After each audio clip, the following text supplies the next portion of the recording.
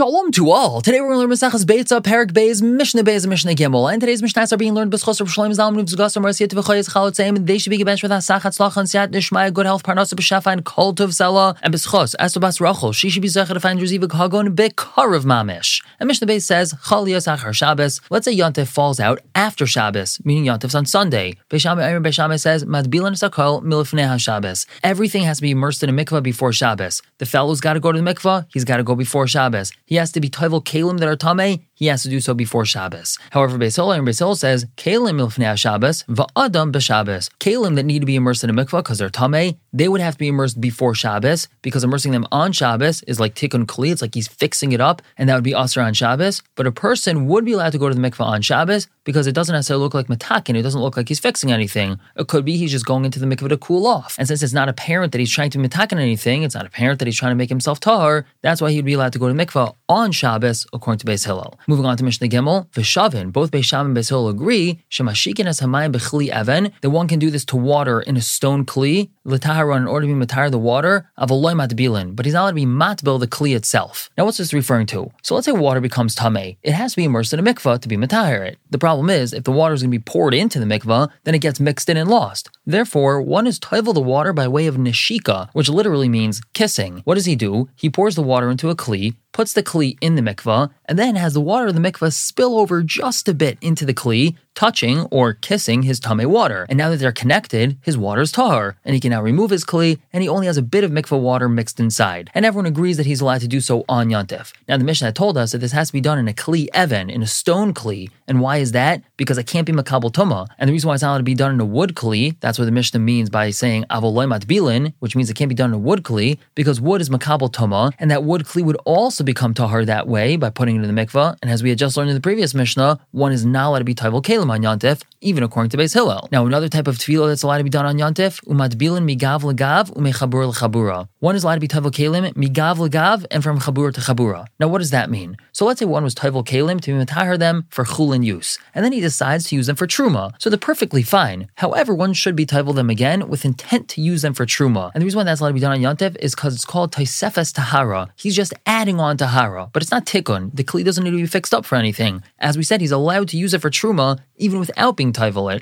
Being toivel is just adding on some kedusha to it, so that's allowed to be done on Yontif. And that's what migav legav means. Now, chabura lechabura is something very similar. We know that a person has to be part of a chabura, part of a group for the Karban Pesach. And this is referring to a fellow who was toivel his kalim with intention to be part of a particular chabura for the Karban Pesach, and the last minute he decided to switch chaburas and join a different chabura, and he wants to be re-toivel his kalim, and that's adding on to his sefes tahara, showing that he wants to use these kalim for this other chabura, not for his original one. Again, that's also allowed to be done on Yontif, because he's not being metakin anything, he's not fixing anything, he's just being meisif, he's just adding on to them, so it's permitted to be done on Yontif. We're going to stop here for the day, pick up tomorrow with Mishnah Dalet and Hay. For now, everyone should have a wonderful day.